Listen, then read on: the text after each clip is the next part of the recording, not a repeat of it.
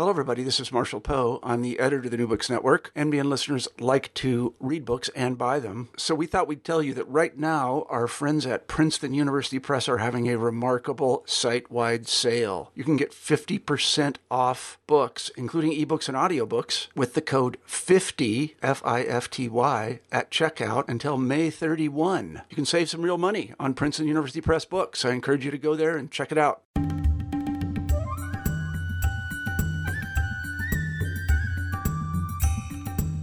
Hi everyone, welcome back to another episode of New Books in South Asian Studies. I am your host Madhuri, and today we are talking to Shumona Roy about her book, How I Became a Tree.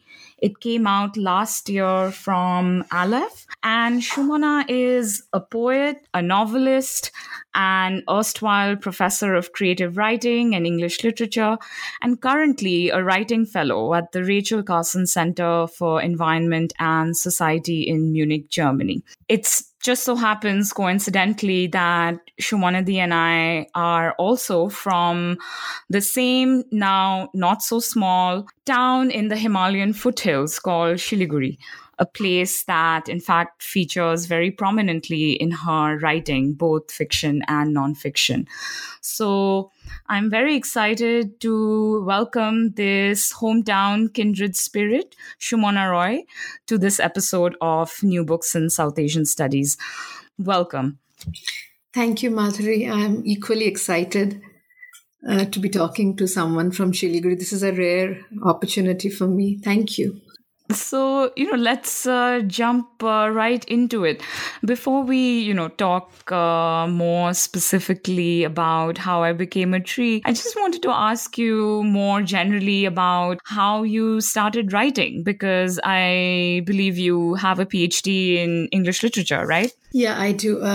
It's a semiotic study of the work of Amit Chaudhuri. I came to writing as in, I don't like to use this term, but I'll use it anyway, creative writing, quite late in my life. I think it was simultaneous with my working on my doctoral dissertation. I was working on it through the day, and what happened is around 1996, when I just started university, studying at university, I discovered a strange and sublime address in the library in this provincial university where I studied, North Bengal University, and was completely bowled over by the fact that there were things in the book, and I'm not only talking about characters, but the experience of people like myself, and it stayed with me. So when I went on to write a doctoral dissertation, I chose this particular writer. What happened in the process, I think, was, though I can see it only retrospectively, that it gave me, the book kind of liberated me into thinking that it was possible for people like me to write about experiences of people like myself and people around me. And then I was working on the doctoral dissertation, and it also happened that I happened to be in Germany at that time when I was working on the PhD. And I missed the sound of Bangla very much. So apart from there were no WhatsApp or, one of these apps that allow you to make free phone calls almost to your parents or family back home. I missed the sound of the Bangla language very much. And I began to read a lot of Bangla poetry. So I found that I was reading Bangla poetry late into the night, and felt very comforted by the sound of the language. As you're aware, many of us who happen to study in English medium schools, because of the structure of the syllabus or the curriculum, the second language or the mother tongue, whatever it might be, is not given great space, not only in terms of how much time we spend on it, but how much commitment and passion or emotion it generates in us. I had neglected the language. And so it was almost like a convert. I began to read Bangla poetry, so translations by Buddhadev Bose, Shakti Chattopadhyay, Jivanananda. I also discovered Tagore's songwriting anew. I did not like the way Rabindra Sangit was sung. I still don't like it. But, as you are aware, there's a certain kind of, I don't have an English equivalent for it. There's a certain kind of nakami in the way that it is sung that I find. I was going to politely say a coy cadence. Okay, thank you for explaining it to our listeners. But I began to see how he was using language and how he was creating language. And I felt very deprived that I did not have the vocabulary or the sensibility in the language with which I could do that. Somehow, reading Amit Chaudhuri, reading these Bangla poets in a foreign land where I had no one except my husband to talk to in Bangla and occasionally my mother, made me want to write Bangla in English. I think I see it now. So I think I came to writing in my early 30s, which was the time when I was submitting my doctoral dissertation. I don't know whether that answers your question. I've forgotten the question by now, Madhuri. I'm sorry. No, I just asked you a purposefully very broad, open-ended question about how you came to write, and I recognize that it's an unfortunate turn of phrase because as doctoral students we're writing all the time. Yeah. It's just perhaps not the kind of writing that gives us pleasure or fulfills a certain need in wanting to connect, as you just described. And reading How I Became a Tree, may I say something here, please? Yes. This is one of the things I recognized very early about myself, that I did not have the temperament, neither the skill, and of course not the vocabulary to write what is recognized as academic writing. So even in my PhD, which is a semiotic study and sounds very theoretical, I was actually looking at images, tropes, how writing works from word to word, from line to line. So even though I was reading narrative, I was reading it like poetry, which is my favorite form. I'm interested in the poetic, as I've said often. So it wasn't even a conscious choice to write a doctoral dissertation in a language that might not be recognized as academic or quote-unquote scholarly language everywhere. But I realized that was the only thing I could do. So I'm grateful, not just to my to my PhD supervisor, but also to the examiners who were encouraging of this. What happened in the process, Madhuri, is I was writing about a writer who had made this language possible, in the sense that he had shown us, he along with many people in the 90s, beginning from the 1990s, had shown us that it was possible to write critically about things in a language that was jargon-free and that could also give pleasure both to the writer and the reader, which is one thing, as you would agree with me, is often lacking in academic discourse. This also came to me very early when I was in college, and I realized that my favorite critics at that time, and I studied, as you know, in Shiliguri College, which had not been, I was studying there in the late 1990s, just before, around 1996, 1997. And it had not been touched by globalization, by which I mean it had also not been touched completely by critical theory. So I found that my teacher spoke in a language in the classroom which came from a new critical tradition. And the books that I found in the library were by, Clint Brooks and Alan Tate, and, later on writers like Frank Kermode and David Deutsches. And I loved the language in which they wrote criticism. So at that point, I realized that it was possible to write critically in a language that gives pleasure. And, I was kind of emboldened by it during my PhD because it was a semiotic study by the work of Roland Barthes. Also, I think I felt slightly hurt by the fact that when Robinson Crusoe writes about Friday never gets to know what is being written about him.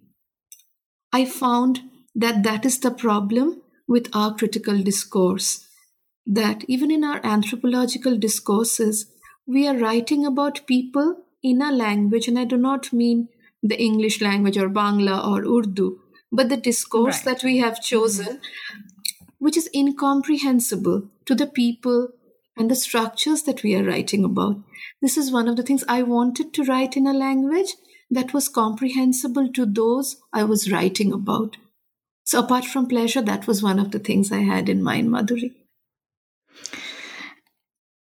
And, you brought up the question of discourse, and while reading the book, I mean, I suppose this is, again, my training kicking in, and much as you want to suspend that thinking and just immerse yourself in the words and images, I was struggling to classify the book into a genre, and midway through, I felt so liberated by the fact that I couldn't. It was a memoir, it was a philosophical tract, it was a collection of essays, it was nostalgia, it was a place and many places at the same time.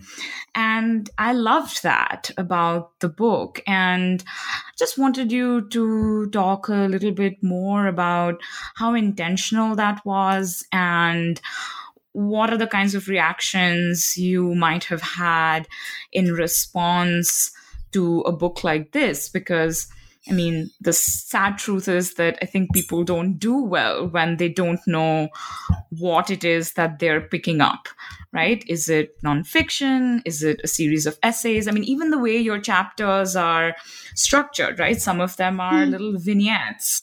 Some of them are thought detours that don't necessarily end in a fully crystallized epiphany, but, nonetheless, take you down a path of exploration, and then you leave it at that. You don't mollycoddle your reader with these firm truths at every juncture. And there is doubt in so much of your writing, but also joy at having discovered something unexpected about this world that you're trying to learn more about, but also experience. And I just wanted you to perhaps, ruminate a little bit on the genre-defying characteristic of the book. That's a lovely question. Thank you. It makes me think about genre in a new way also. To say that it's a genre-breaking book, as you have done, and many reviewers and writers writing about the book have done, and also the publisher, is to believe, or is to accept that I believe in the idea of the genre. I don't. I think I'm interested in a particular sensibility, which as a shorthand, I'll say I'm interested in the poetic.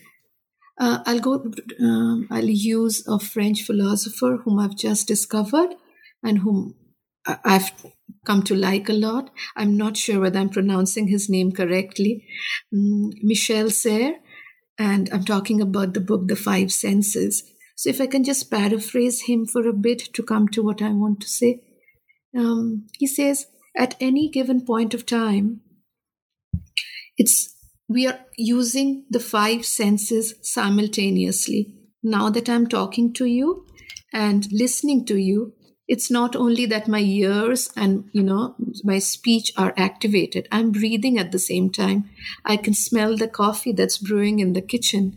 So just as all the senses are active simultaneously, similarly, when we say that this is a novel, or this is an essay, or this is a poem, is to deny them simultaneity of life inside us, or, the fact that what I mean to say is, as soon as I said that it is a novel, my expectations from it have become limited. I think one can't really say what Aristotle was writing, in the sense that these classification of genres have also hardened because of the processes of history, two of which I can name. One is, these are usually publishers' categories. They are also academic categories. They help us to prepare courses and syllabi better. But if you think of it, just as you said, this is exactly what I wanted. At any given point of time, I'm not sure what I'm thinking, as I'm sure it's true for you as well and everyone else. When we are thinking, thought doesn't come in a genre. It doesn't come in a suitcase with a tag. So it is only later when we put it in form that we realize, okay, this works better as a poem. But I think the whole idea behind writing, because it wasn't a conscious choice, Madhuri. I began writing how I became a tree. It didn't begin life as a book that wanted to be a book. I was going through a difficult time in my life. I felt that I did not want to be a part of the social or the human world anymore. I began groping for things or beings that would allow me to escape the human. So I began to think of animals. And I thought, no, they also have an emotional economy. I began to think of, do I want to be a ceiling fan? Do I want to be a cell phone? And just like an epiphany, I landed upon the fact that I wanted to be like the tree outside my window, to escape this emotional economy of human life and of social life too. And then months passed. I was going to work. It was a long commute. Thoughts would come to me. I would write them on my cell phone or in my notebook. And after a few years, when they began to grow, they were, to use Francis Bacon's terms, phrase, they were dispersed meditations. I was writing them very honestly for myself. And then I began to feel, am I the only abnormal person who has felt this desire to live like a tree, to be a tree? And so the search began. It was an emotional and intellectual search to look for people, for writers, philosophers, artists, thinkers, religious thinkers, to find people who had exhibited the desire to live like a tree. You've read the book, but for people who haven't, I'll just give two examples. It struck me that why did Gautama travel all this way, and why did he have to come to what is now Bodh Gaya and sit under a tree to attain what is known as enlightenment? Then I began to, so just before my 40th birthday, I wanted to spend my 40th birthday there. It was a very childish desire, but I wanted to indulge myself. Similarly, I visited the scientist Jagadish Chandra Bose's house in Darjeeling, where he had spent a lot of time with his wife. And later coming back, and I can't remember now whether it was before that or after visiting the place, when I began to read his essays, and I also mean his research papers, I began to I noticed that when he was referring to plants, he was as if it was as if he was talking about them as if they were children. And the more I read about his life, I discovered that he and his wife did not have children. They were not childless or child-free. So I do not have biological children myself. And so I've had this from many people, that you love plants so much because you don't have children. And I wondered, whether there was some kind of emotional affinity there. So, these discoveries, and they were accidental. I was groping for them. And so when I discovered a poet, I wanted to, writing about plant life and this identification with the tree or the plant, I wanted to inhabit that space. The first motive was emotional. Only then did, reading up or discovering more about these people and their experiences come into play. About the structure, as you are aware, academics tend to call this the creative-critical structure, creative critical writing, as if critics don't write creatively or creative writers cannot write critically.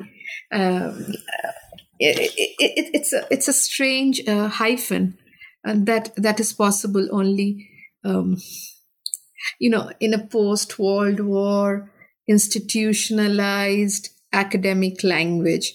When I read A Tradition and Individual Talent in college, I never wondered whether this was creative writing or critical writing. Similarly, when I read, modern fiction, I did not ask myself this question. I really believe, Madhuri, that academic writing has become very limited because of the language that is often employed and also the tone. There is a certain superiority of tone that comes from knowledge. I think the writer, and I'm not making a distinction between the scholar and the poet or the essayist and the novelist. The writer is trying to discover something. I find it very joyous if I can take the reader along with me on this journey, rather than having made the discovery and taking him or her there. I want to have you with me when I'm making this discovery. That gives me a lot of joy. Just to, follow up on that and, listening to you speak, I'm reminded of specific instances in the book as well. I was so envious, I have to use that word, because I think in my heart of hearts I wish to be or want to be some kind of a writer myself, unbound by the chains of scholarly writing, but that's where I find myself now. But I was really struck by how you just exhibit a singular lack of hierarchy between your sources.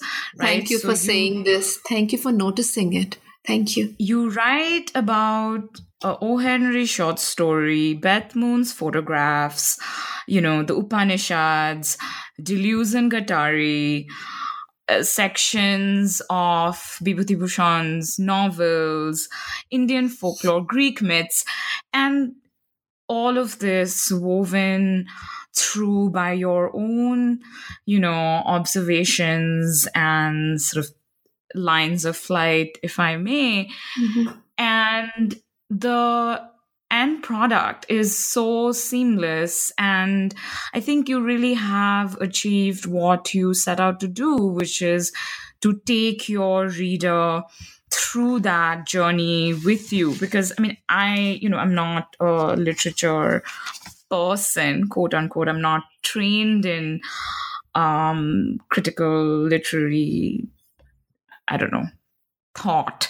But I read a lot of fiction and nonfiction, so I was familiar with some of your sources, but, had never encountered them knitted in this particular, configuration. So, so there's that. But then you also have this ethnographic element, right, to your interest in the plant world, right? So you record the sound of tree leaves in a thunderstorm, right? You collect leaves. You want to look at what the X-ray of a leaf might look like, right? You wander off into the forest. And I wanted you to talk a little bit more about this tension between apprehending something, right, through secondary sources, and then really using your five senses to come closer to, this, I want to say plant world, but it's not just that, right? It's not the physicality of it. It's everything. Yeah. So yeah, again, very open-ended, but, I'm sort of thinking out loud as we speak. It's a very interesting question, very nice question, very well phrased. Thank you. Let me try to answer this as best as I can. I think the book is a reflection of the space, not just this book, but I think anything that I have written in the last few years has been or is a reflection. Reflection is not the right word, but I'll use it. Of the space that I inhabit at any given point of time. So I am a person who exists in the physical world, but is also thinking something at the same time, just as you are. So just as it is natural for me, or what I think is natural for me to read these sources that you have, and I want to make a slight distinction between research, the way research has been institutionalized, and what I was doing wasn't completely research. So if you were someone I knew, I would say, for instance, I would ask a friend in London, Chanduk Sengupta, would you tell me, please? I'm looking for something that tells me about, because when I lived in the forest or stayed in the forest, I felt some kind of change come over me. So because he knew Vibhuti Bhushan's work intimately, I asked him, and he asked me to read the diary and not Aranyak alone. So, it wasn't any kind of, I have seen scholars go through this process of preparing a bibliography. I had none. I was groping my way through. That's the kind of person I am. I think that writing is a reflection of who I am, of my temperament. So it wasn't that, when I was writing my doctoral dissertation, or even what I'm writing right now, it is a search. So for me, research, though I don't know why we call it research, is actually a search, and we seem to have forgotten that. Search, when we say search, we are not really sure what we want to find. We want to get somewhere. So I think it was Frost who said, I'm paraphrasing, I can't quote ad verbatim, I did not know then, I wish I knew then what I know now. So I think all of us want to, even as doctoral students, as you would agree, someone submitting a dissertation, all of us want to get to that point. But the beauty is, or for me, the delight is in being able to make this journey, not what necessarily follows. I think one of the reasons, I'm sure I'm going to upset a few people by saying this, one of the reasons institutionalized academic writing has stopped giving many of us, pleasure is because one of the things I say often to students is who are trying to write from this creative critical space is it's lifeless. I read a poem, I don't remember it. If I don't remember it, for having no critical vocabulary to describe this experience, I say it's lifeless. I think one of the reasons this has happened is because we have decided that the only way to do research, the only way to write, the only way to write about other experiences, even other people's experiences, is through the brain, through the mind alone. But we are, and I say this, so the mind, to assume that, or to use your word, and it's a very interesting usage, to believe in the hierarchy of the mind over all other things that constitute me is also to victimize other parts of me, to privilege just one part of me.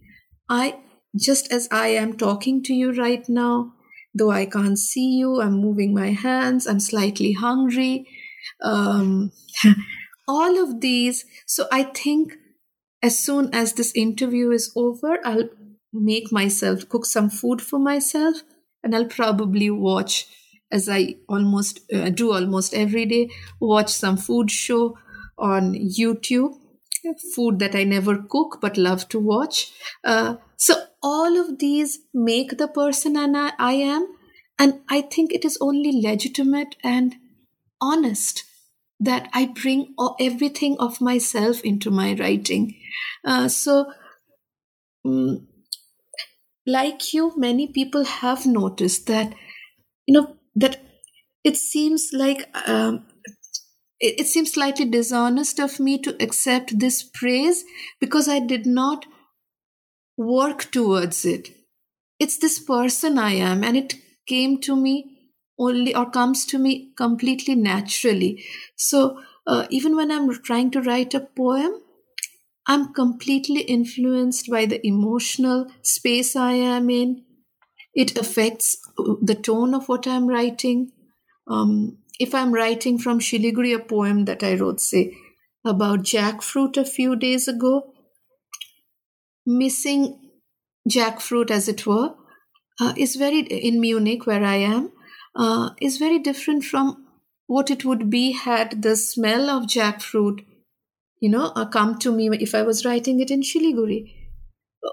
The thing or the project that I'm working on now, for instance, it's literary criticism, but I'm not sure whether I can call it literary criticism. It feels slightly illegitimate because I'm writing about or trying to write about things.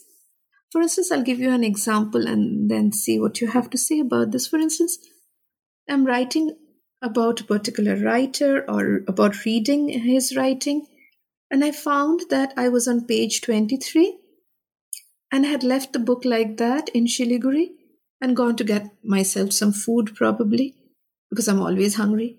And when I came back, the page had turned, because of the ceiling fan, to page 59.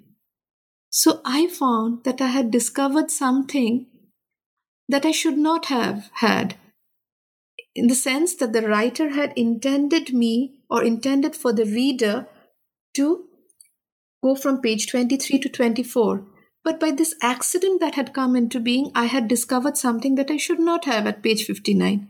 That too affects our reading. And we tend to think that reading, writing, thinking are not bodily experiences. I'm interested in all of these as experiences that affect us. When I say, I think so much of what we call genre comes from there. When we say thriller, and we are going to watch a thriller or we are reading a thriller, we expect to find sweat on our palms or armpits. So our bodies are affected too. Sometimes when we read, we feel cold. So all of this, I wanted to bring in all of this, Madhuri. Again, I'm sure I've been blabbering without making much sense. No, I, in fact, was flipping through the book while listening to you speak. And, I've highlighted certain portions, and, you're talking about bodily sensations and the realm of the sensory. And I came upon this one section that I have marked and underlined very diligently. Which one is this?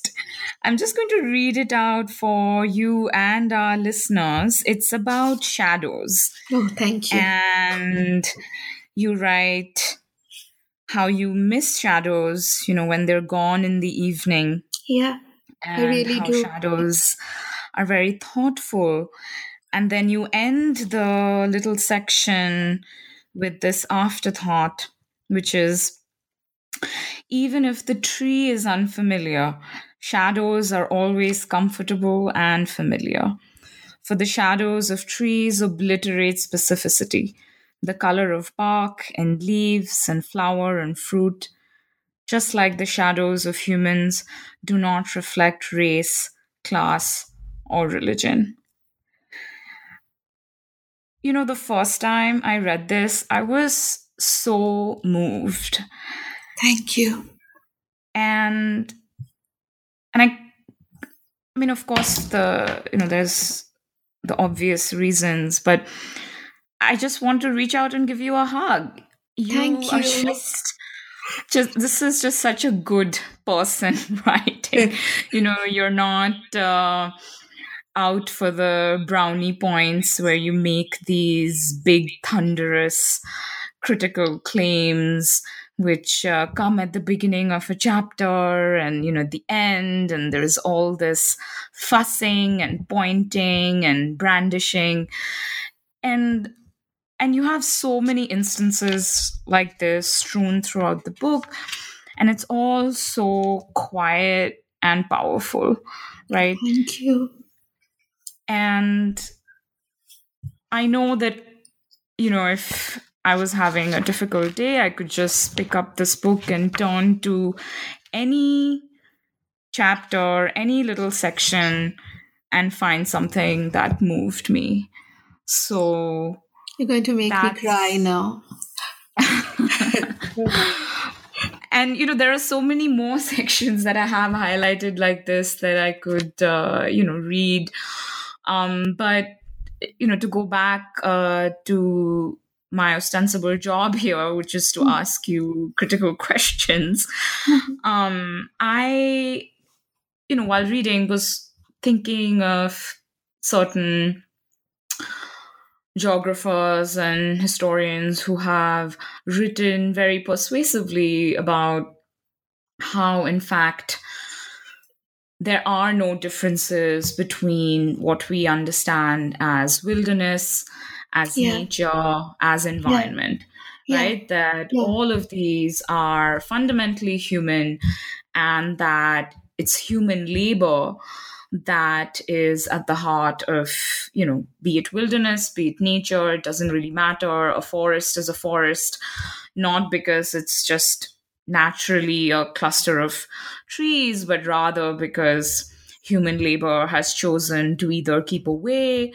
or to nurture it in certain ways so that, it can retain what we recognize as forest.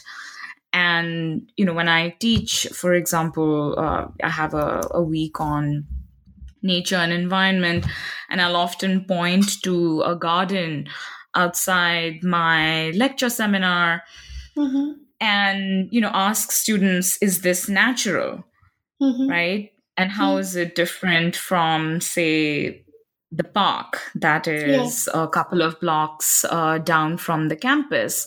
And, then we start talking about the role of humans in the natural world. And, that's something that I really perceived as this ongoing contradictory theme in your book.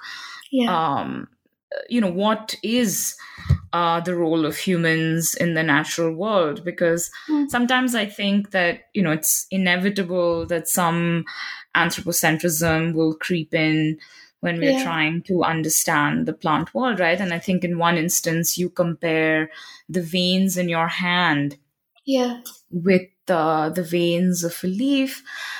And, you want to scratch your knee when you're thinking about the bark of a tree. And, on one hand, I think it's us perhaps practicing radical empathy in a world where we have so much work to do to keep this earth from not burning down. But on the other hand, I also wonder about whether there is a way to think about plants and trees and, the non-human world more broadly without thinking of them as non-human. How do we transcend this trap? Because the corpus of human knowledge is such a big part of, how we get at this dimension, but at the same time, you don't want to reduce it just to what civilizations have thought of when it comes to plant life, right? Do you want me to answer that? It's a bit of a rumination, but also just something I was thinking about while reading the book. And this is a topic that's important to me because, I work on an anti-mining Adivasi social movement that, has been incredibly successful because of the kinds of links that the community has been able to make about ecological stewardship and the relationship that the community has with the environment. But at the same time, even during fieldwork, I always wondered how much of it was the human social element and how much of it was the other way around, and if that was even a useful way to think about human-environment relations. I think there are two parts to your question or observations. The first is about nature. I don't believe in this category that has become a publisher's category, nature writing. Man, the human, has been writing or thinking about nature just as he or she was thinking about the human. And, it again has to do with a certain fetish for specialization, for dividing things, categorizing things, to believe that nature is out there. And I am not a part of nature, I think, is the real problem. So you have summer camps that take you to quote unquote experience nature, or nature becomes a weekend activity. It becomes environment studies in schools. Instead of it being this, to accept this is to accept the distinction, that old distinction that we were taught when we were in high school, nature versus culture. I think it's time we reject this. I completely agree with you when you say that I've had this experience too about teaching Walden in class, and this was in Jalpaiguri. I was teaching a group of MA students, and there was this. There had just been an earthquake 3 years ago, and there was this tree outside the window, and I don't know. I think if the tree hadn't been there, my experience of teaching Walden might have been different.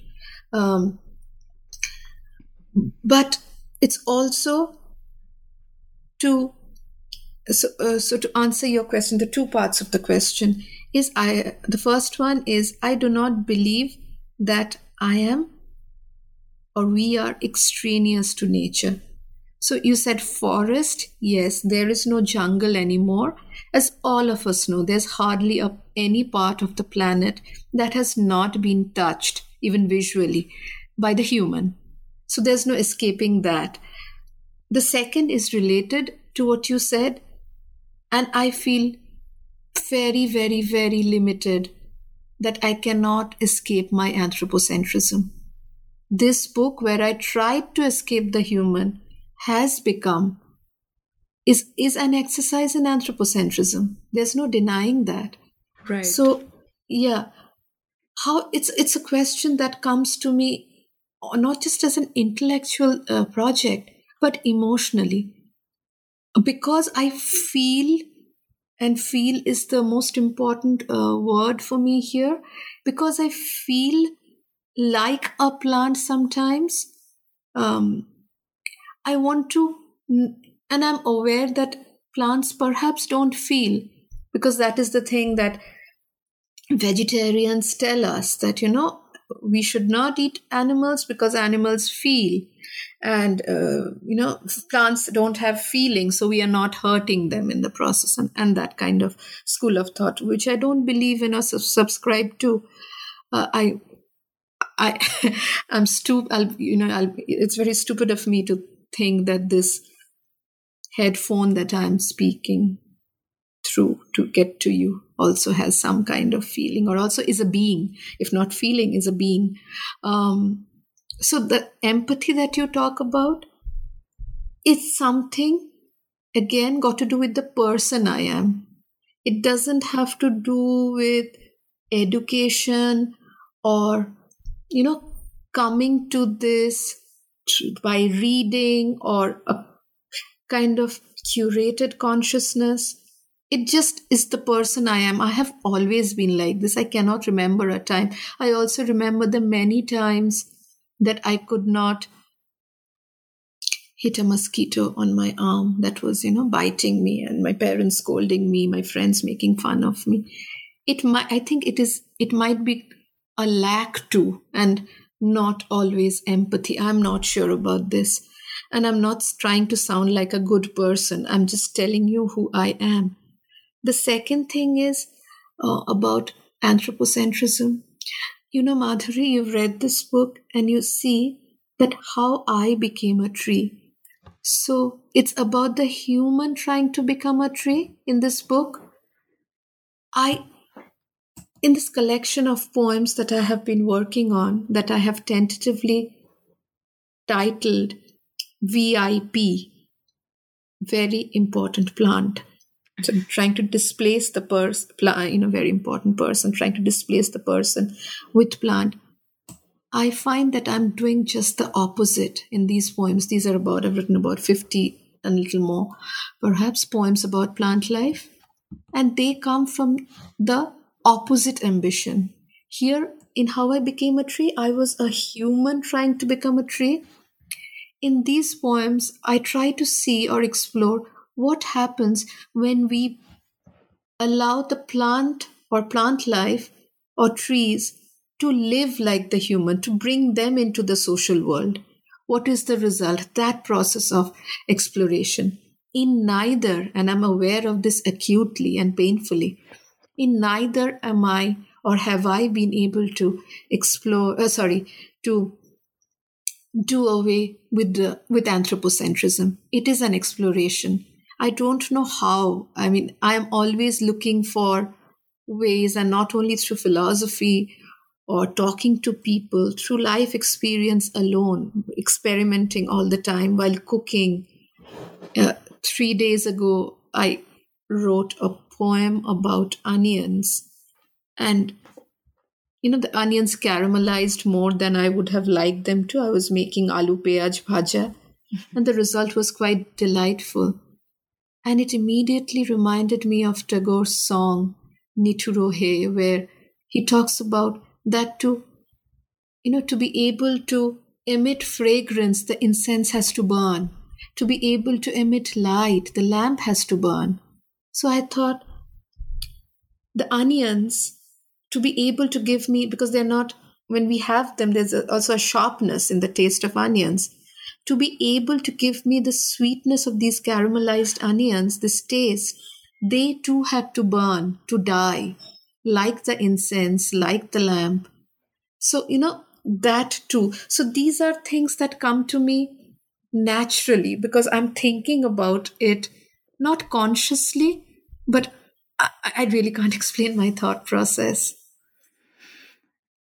And, just while we're on the topic of your thought process, what are you working on right now other than this collection of poetry? As you know, my first novel called Missing came out in April this year. That's 2 or 3 months ago. It is set in the town that both of us know, Siliguri. It's about... So this also came from the same space. I had begun writing this before I began working on How I Became a Tree. As I told you, I was going through a difficult time in my emotional life, in my life. And just as I wanted to escape from being a human into the plant world to become a tree, I used to think while going to work, what would happen to these people who love me or whom I love if I left everything and went away? And there were these 2 incidents happened in July 2012. The first was a girl in Guwahati was molested, and people, including journalists, instead of saving her, took photographs and videos of the incident that went viral. And she went missing for some time, but she was found later.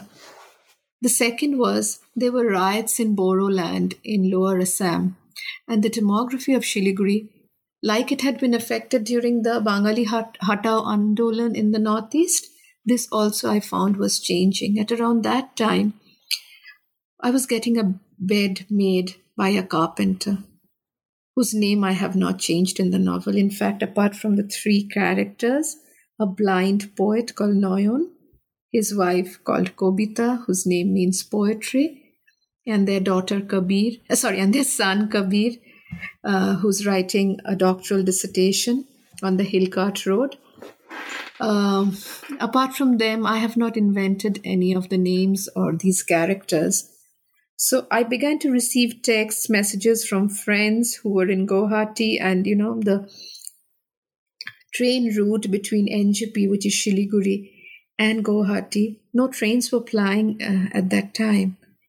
And this and the girl going missing, and my kind of imaginative speculation about what would happen if I left everyone and went away, all of this came to coincide in my consciousness.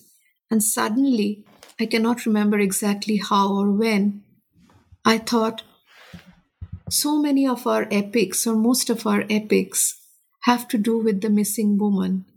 The war would not have been fought had Sita not been kidnapped and taken to Lanka. Similarly with Helen of Troy and so on. So I wanted to explore this on, this conceit from the Ramayana by almost transposing it to the contemporary situation. So just as we have Shatkando Ramayan, these are 7 days in the life of this particular man. And the other thing I wanted to, find out for myself was that this was the first time I came almost, in face to face with fake news. What Bimolda and my friends were telling me was completely different from what television reports and the newspaper was telling me. And I wanted to explore that kind of, contrapuntality. Also, as you've seen in How I Became a Tree, I hate or dislike the speed of news. And in this novel, I wanted to juxtapose the speed or the pace of day-to-day life with the artificial speed of news. So this is a novel that came out in April. I'm working on this collection of poems. Poems, as you know, are not a publisher's favorite category, and they are difficult to get published as a collection. At the moment, at the Rachel Carson Center, as you know where I am, The project is to write about the Tista, which is a river that is being killed, a river close to Siliguri in northern Bengal. It begins in Sikkim, actually close to Tibet, and eventually enters the sea in Bangladesh. It's not that I'm interested in writing only a biography of the river. I'm also interested in the metaphysics of water. And it also again comes from this place of, I'll use a word that you use, I'll borrow a word you used, empathy. It comes from this place, an empathy with water, an empathy with the river Tista. It comes from that place. I'm also working on, as I was telling you a little while ago while giving you that example, I'm trying to write about my experience of reading with the 5 senses and not just with the brain or the head alone. So I've spoken, this makes me sound so grand. I've spoken so much about myself. I'm sorry. No, this is all really wonderful. And do you know when How I Became a Tree might be available outside India? Because you mentioned to me before we began recording that the book is currently only available in India. Am I right? Yeah, it is. I don't have an American publisher or a UK publisher. I'm not sure how to go about this as well. The fact that it was published in India also seems like some kind of magic to me now. It was certainly then because it was my first book. Not just that, the fact that, as you know, it's not a quote-unquote mainstream or trade book. The fact that David Davidar from Aleph decided to publish it was also, I feel very grateful for that. I don't know how to go about it, Madhuri. I would love for it to be read by people. I've had kind of feedback from people in France and Germany who've happened to find this book on their visit or trip to India and say that they feel very close to it. But I'm not really sure how this happens, this process of translation or carrying the book across to other cultures. So I'm not really sure. Oh, fingers crossed. I hope our listeners outside India can have access to a copy of this truly, truly delightful and engaging book. Thank you so much for joining us here today on New Books Network. This was such a pleasure for me, and we hope to have you back soon for perhaps your Tista book. Thank you, Madhuri. I really loved talking to you. Thank you so much. Thank you. And thank you to all our listeners for joining us again for this episode.